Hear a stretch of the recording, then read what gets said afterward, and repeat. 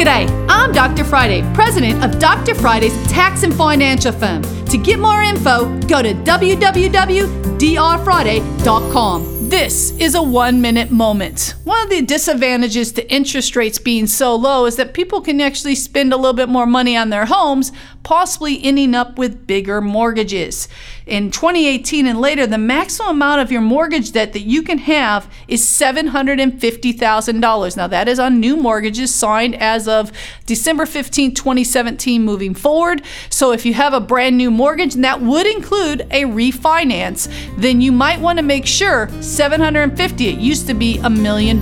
So you'd have to amortize the difference in the mortgage interest. If you've got questions, call me 615-367-0819. You can catch the Dr. Friday call-in show live every Saturday afternoon from 2 to 3 p.m. right here on 99.7 WTN.